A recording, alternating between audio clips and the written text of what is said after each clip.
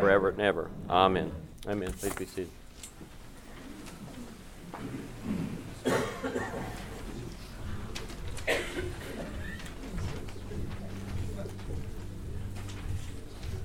Good morning. How's everybody doing? Doing good.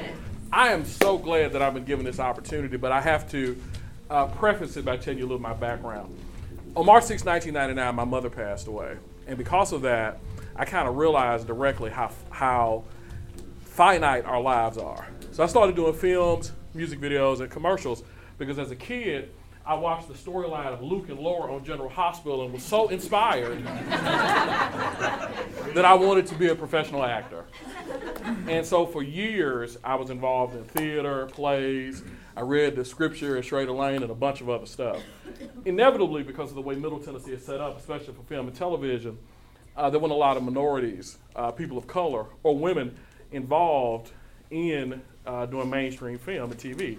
But because I had a background, because my great uncle helped desegregate the schools, of getting people together, calling people, emailing, and all in here, that's my Facebook friends, you know that I will do this, I was able to get people to do it.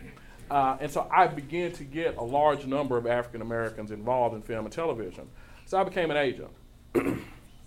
One of the things and one of the great honors of my life is I had the opportunity to meet a man named Rashard Rayford. I have an urban film, a feature film that I produced called Generational Curses, and he portrays one of the villains. But Rashard Rayford is a spoken word artist, and Rashard goes by Rashad the Poet. Here's a music video for one of his poems called The Breaks. The Breaks is a seminal hip-hop music production by a legendary hip-hop group from a long time ago. And one of the things that he deals with is he deals with gentrification and racism. I brought this up, and I told Robert about it because I thought the class might have been getting a little heavy, getting a little awkward in here. So I thought it would be appropriate to show a music video about racism and gentrification.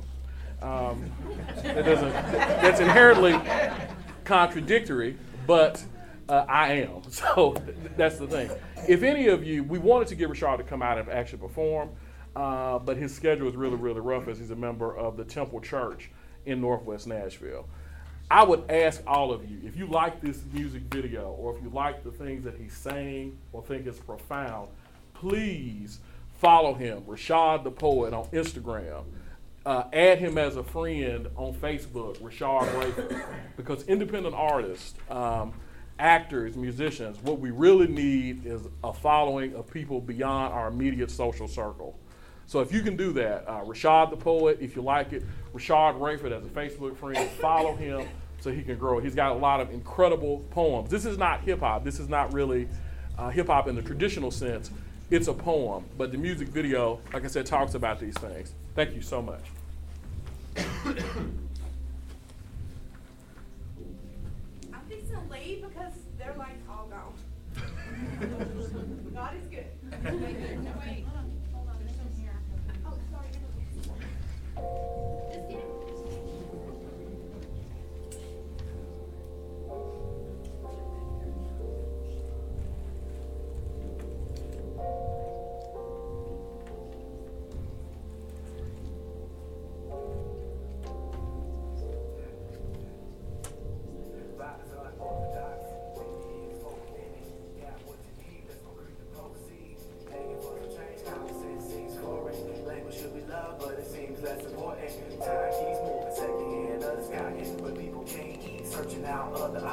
Focused on the rich, staying blind to the rest. Kubrick with an eye, living life, no regrets. I don't mind if you clap your hands for me. It'd be fine if you clap your hands for me. I just move what you feel and move your feet. It's time in your life, you should be free. Break chains from your mind, say so be it. That's saying, don't ever feel defeat, regardless of what they've been doing, regardless of what they've been saying. They gon' love you but hate you, they leave you alone. They gon' love you but hate you, so sing your song. Know your tune, don't dig your tune. Open up your soul and let peace resume. Open up your soul and let peace resume. Clap your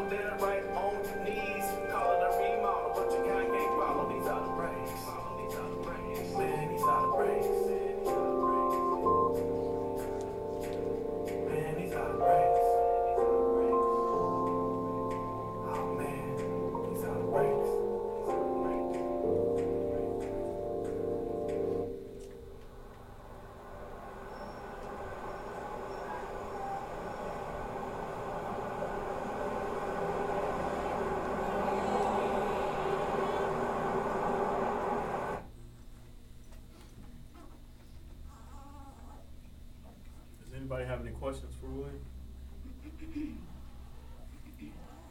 One of the things about the genre, if you look at Saul Williams, even if you look at Shakespeare, it's a situation where if you look at it, you have to really, really dig deep into the lyrics and into the music video. One of the things that we talk about in class with the gentrification issue is you have a lot of gentrification, especially in North Nashville. You have these incredibly expensive apartments and condos next to abject poverty. And all of these people still live in the same neighborhood. So that's the thing that's even more complex. I also want to take this time when we talk about North Nashville to introduce a very, very dear friend of mine. I had a very, very brief bout with homelessness for about 3 or 4 weeks. And once again, if you're my Facebook friend, I can tell you the whole story. I don't want to take the rest of the 45 minutes to tell you how I got there. But one of the ways that I was able to come out of that in 3 weeks is because of my good friend, Matt Gloucester. Matt Gloucester is the head of the training division at Goodwill. That's the best way to say it. And I've actually been able to get a lot of personal mentorship from him, and I was able to get a job. One of the reasons that I wanted to invite Matt to this, these issues about race and poverty and education, Matt sees the other side of it. Well, the first day that I met him, that I trained, he talked about things you can't do on a job. Like you can't show up drunk, you can't fall asleep, you gotta stay the whole time. And I was amazed, because I worked at McDonald's when I was 14 years old. I've always worked, and when I didn't work a 9-to-5 job, I worked harder for myself. But there are a lot of people that didn't know that, and I found that to be mind-blowing. Even the people in my neighborhood, my general neighborhood, if they didn't work a 9-to-5 job, they sold drugs. And when they were selling drugs, they sold drugs all day long, and all night long. And I know that's an awkward conversation to have, but they knew the value of work, even if it was illegal. But some of the people that I work with at Goodwill didn't understand the concept of work. So Matt sees that, because one of the other tests that they have at Goodwill is to see if you know how to use a computer. They ask you to email them. And then if you can email them, they email you back and they say you passed the test. I found that to be incredible in the day and time we live in. But that's some of the population that they were dealing with at Goodwill. And I wanted Matt to come and at least see some of the conversations we're having here, because I think the conversations we're having here are very valuable. So, if y'all have any questions, see me.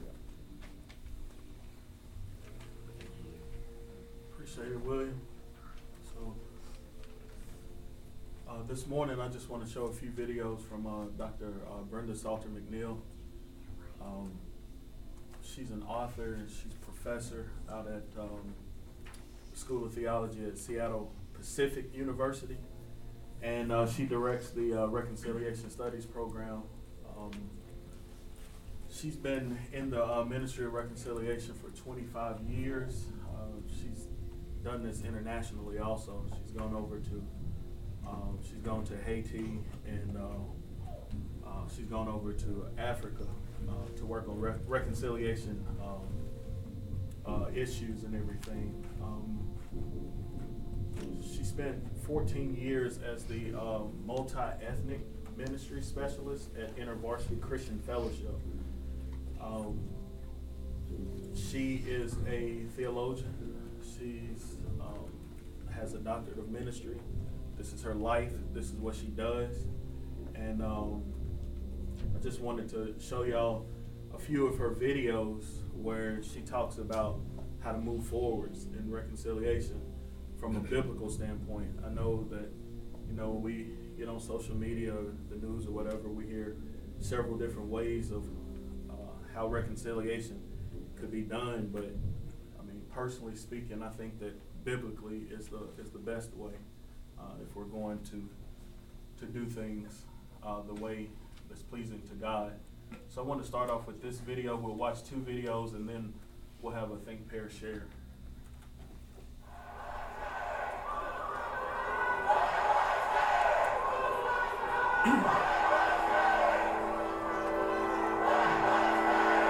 Ferguson, Baltimore, New York City, South Carolina.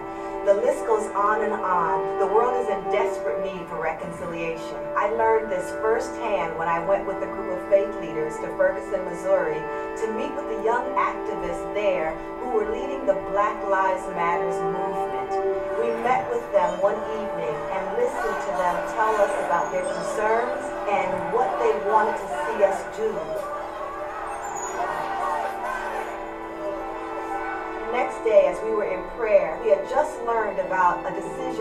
to indict police officers who had strangled a man in New York City. We got a text message from those same young activists who we met with the night before. They said this: "We'll be meeting on the steps of the federal court building at 4 o'clock this afternoon. Are you coming or not?" That question challenged us at the core. And I know for sure that that question is the very same question being asked of the church at large. Are you coming or not? That's the question this generation is asking of us. That's the question that we must answer as faith leaders and as people who represent the kingdom of God.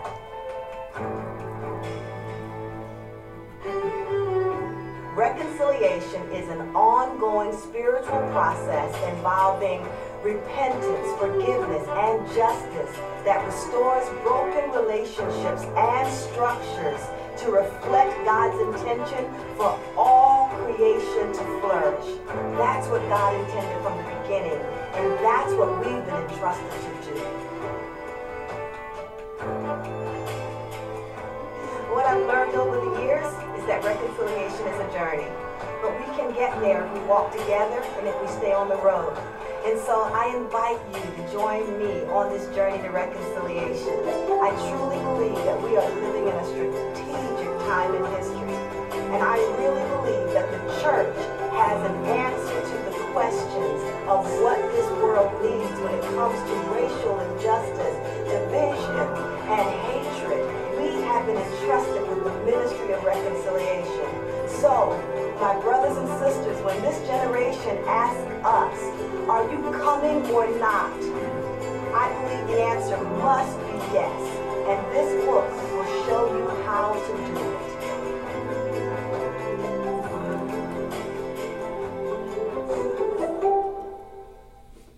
If you're looking for a good book to help out with that, with racial reconciliation, that is definitely a good one. It's helped me out tremendously this semester.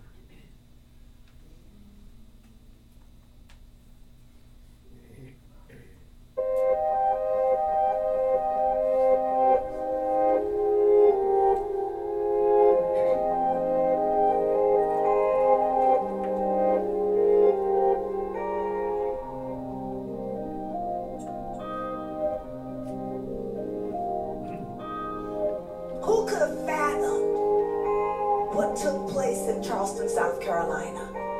For someone to come and say, you rape our women and you're taking over our country and you gotta go. You are killing the wrong people, because these are the folks who make a country better. These are the folks who fast and pray. These are the people who give you a Bible, even though they don't know who you are, so you can follow along. How dare you terrorize the church? The people of God, called by the name of God, sitting in the presence of God, and you desecrate the house of God. How dare you?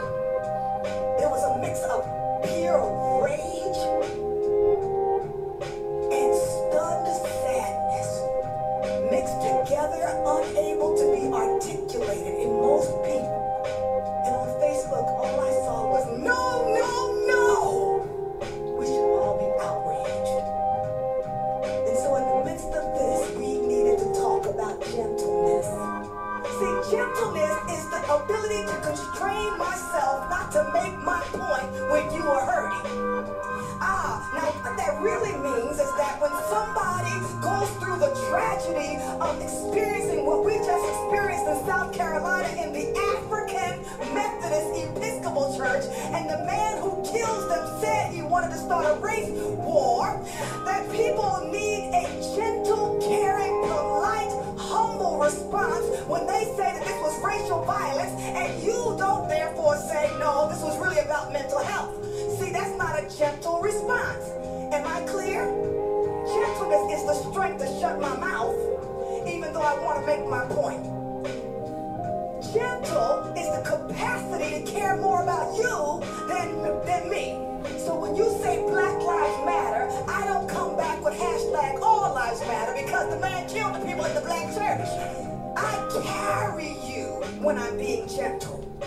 Because when we post a package and we understand that something in the package is valuable to us, we take the time to write outside of that package, handle with care. We can't have this kind of tragedy happen and the people of God not know how to be gentle when it does.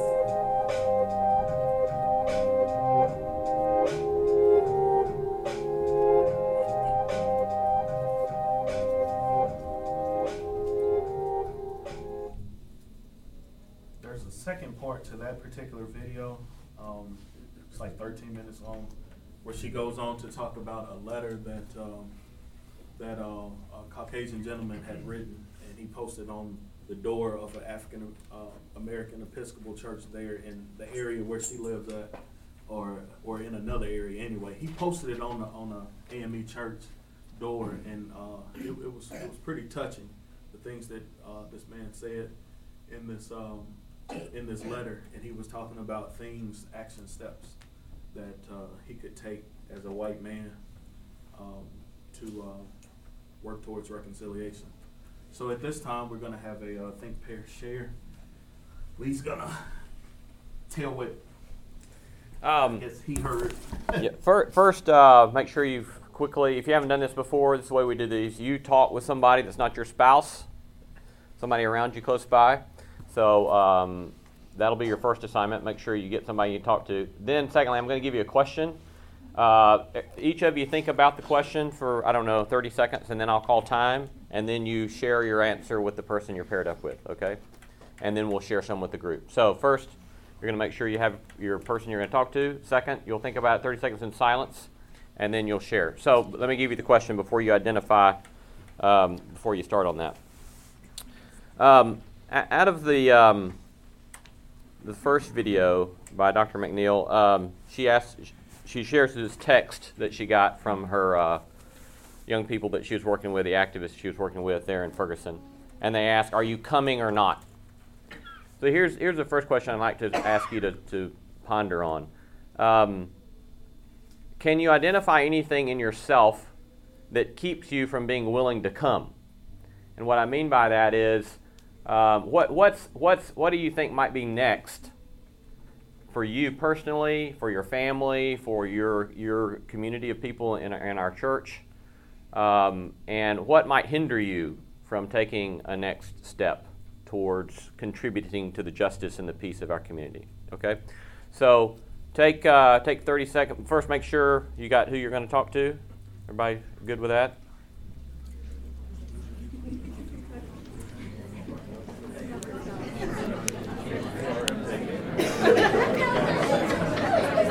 And let's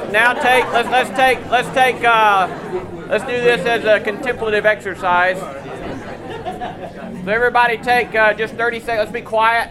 Let's be quiet for 30 seconds. Think about your answer to that question, and then I'll call time, and then you share. Okay? So let's be quiet for 30.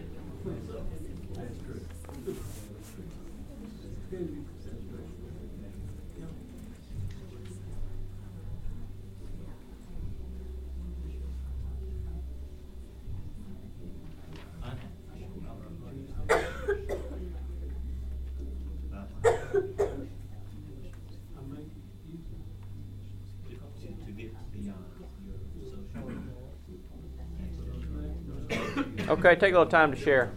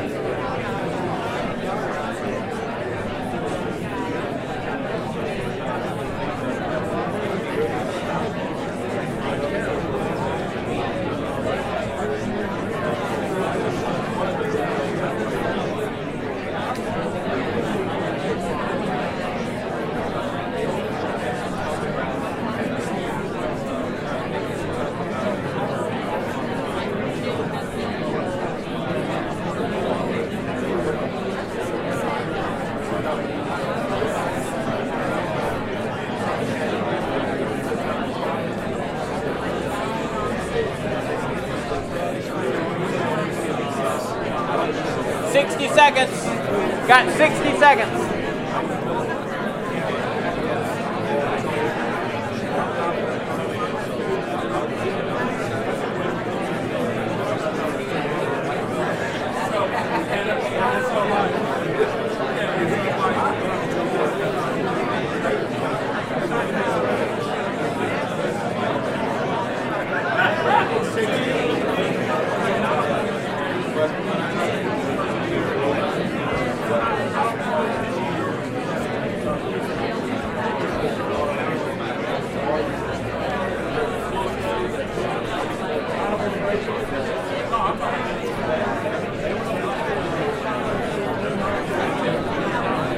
All right, thank you. We'll come back to us here. Somebody share with us something that your conversation partner shared that you found compelling or poignant. So somebody share with us something that a conversation partner shared that you found compelling or poignant. There you go. One of my partners pointed out that sometimes you risk losing a little bit of, I guess, social capital and stand out if you're a little more aggressive in your approach to this. And sometimes it's just a little more convenient to fly underneath the radar just to get through the next day. Yeah. So. Yeah, loss of potential social capital. There's a great pressure to keep our mouth shut, and it's a huge social. It's the way social groupings work. And to figure out when to speak, when to shut up, when you practice gentleness by keeping your mouth shut, as she said in the second video, and when it's incumbent upon us to speak. Great. I think especially the last couple months, I've been more reluctant to jump on any sort of bandwagon because of the amount of disinformation that's being presented across the board. And there's that fear of, if I speak out on this and it turns out that what I'm speaking out on is not actually true, that it's more agenda than truth, that you look foolish, and you may be supporting something or wrongly critiquing a group of people. Yeah. Yeah, and I was always impressed with, I guess it was Martin Luther King Jr. who put forward, I think one of his first points in kind of his 4-step action plan was always gather information is the first thing, right? And gathering information and getting ourselves schooled and stuff is really important. And taking the time to learn and taking the time to pay attention and taking the time to have conversations that we need to have is a terribly important first step. William? One of the things is, so when I was at school at TSU, I was very much a campus activist. We wanted the federal law to desegregate. I thought that was incorrect. I thought it was racist. Now that I'm going back after starting my business and finishing my degree at Lipscomb, I literally would just like to walk across the stage in August like this. That's all I wanted to do. But there's a part of me with all the racial tensions that's going on, it's like, man, I should be involved. But like, I don't want to blow this and people, I'd be misinterpreted as a rabble rouser or militant. That's why at church I can be very outspoken. Otter Creek is very open to these things. But the president, both provosts, my department head, everybody at Lipscomb goes to the church. So we come to a situation where I know that God, because like I said before, if I had not met Matt, I still might be homeless. But I know that God will always have my back. But there's a part of me like, this is so wrong. Good morning, Dr. Lowry. It's that kind of thing. It's like, I don't want to be, and I think for a lot of people here, even the ones, if you look at the size of the church and you look at the ones that are taking this class versus some of the other, I'm curious if we would have a Saturday and have this class in front of everyone, would just these same people come? Or if Josh preached about this one Sunday, if he preached about the class, or we could do the class, and they knew about it beforehand, would just these people come? So that's for me. I'm just explaining the social capital thing. Thank you. We've got time to do one more think, pair, share, and we'll be done by 12 till. Okay. This is real quick. We said that same thing. Very Excellent. same thing. Yeah. Where are the members of Otter Creek? Where are they? Let's do this one quickly. First, I'd like to repeat what I heard her say in thinking about what are we talking about when we're talking about reconciliation. She says it's forgiveness, it's repentance, it's justice. And I think I want to add it's truth-telling. It's forgiveness, repentance, justice, truth-telling. And then she says it's for two realms, for relationships and for structures. For what purpose? For the purpose of shared flourishing. I think it's a beautiful kind of definition. And then she talked about gentleness, which is a compelling, I've never heard this definition of gentleness before. The ability not to make my point when you are hurting. Or she said it more pointedly, gentleness is the strength to shut my mouth, even when I want to make my point. So here's the question.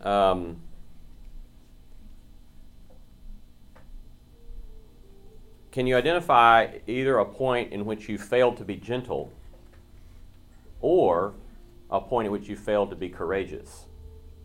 Because obviously, we've got to discern between those two, right? Because an ability to shut my mouth may, in fact, be cowardice, or an ability to shut my mouth may, in fact, be gentleness.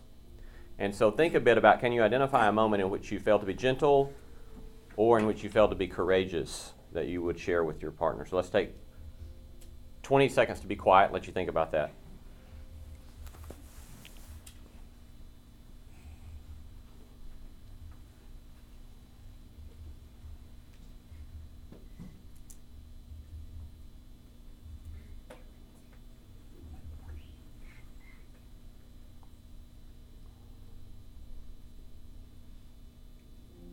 Take a bit of time to share, if you will.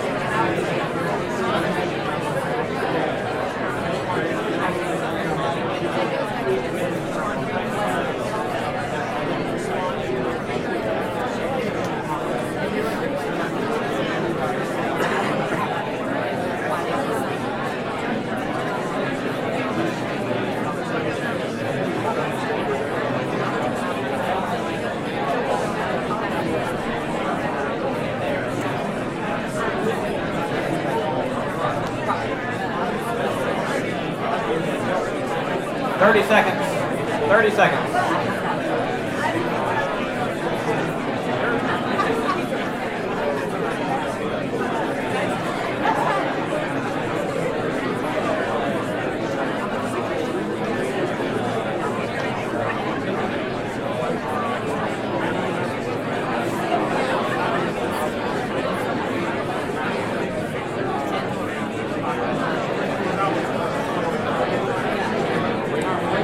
Okay, we've got just a few minutes to share. You'll bring attention back up to the front, please.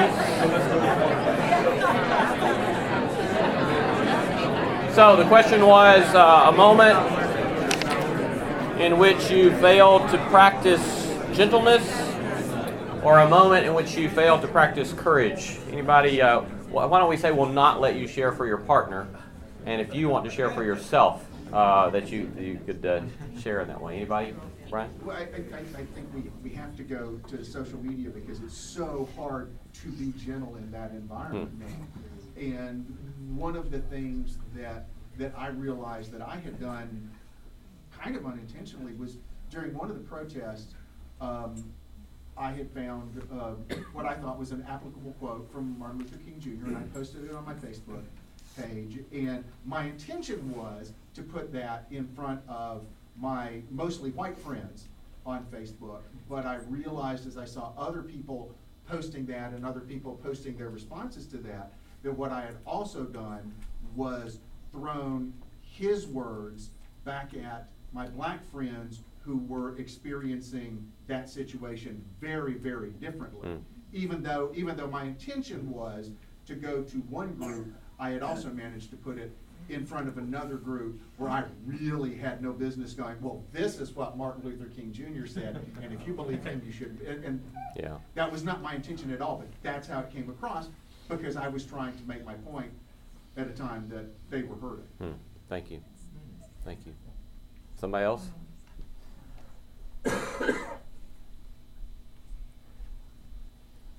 Something my partner shared was the question of why didn't I go to Ferguson? Could have driven there. You know, why did I not go? And I think that's something like living in this area, we can ask ourselves like, why did we not go and support?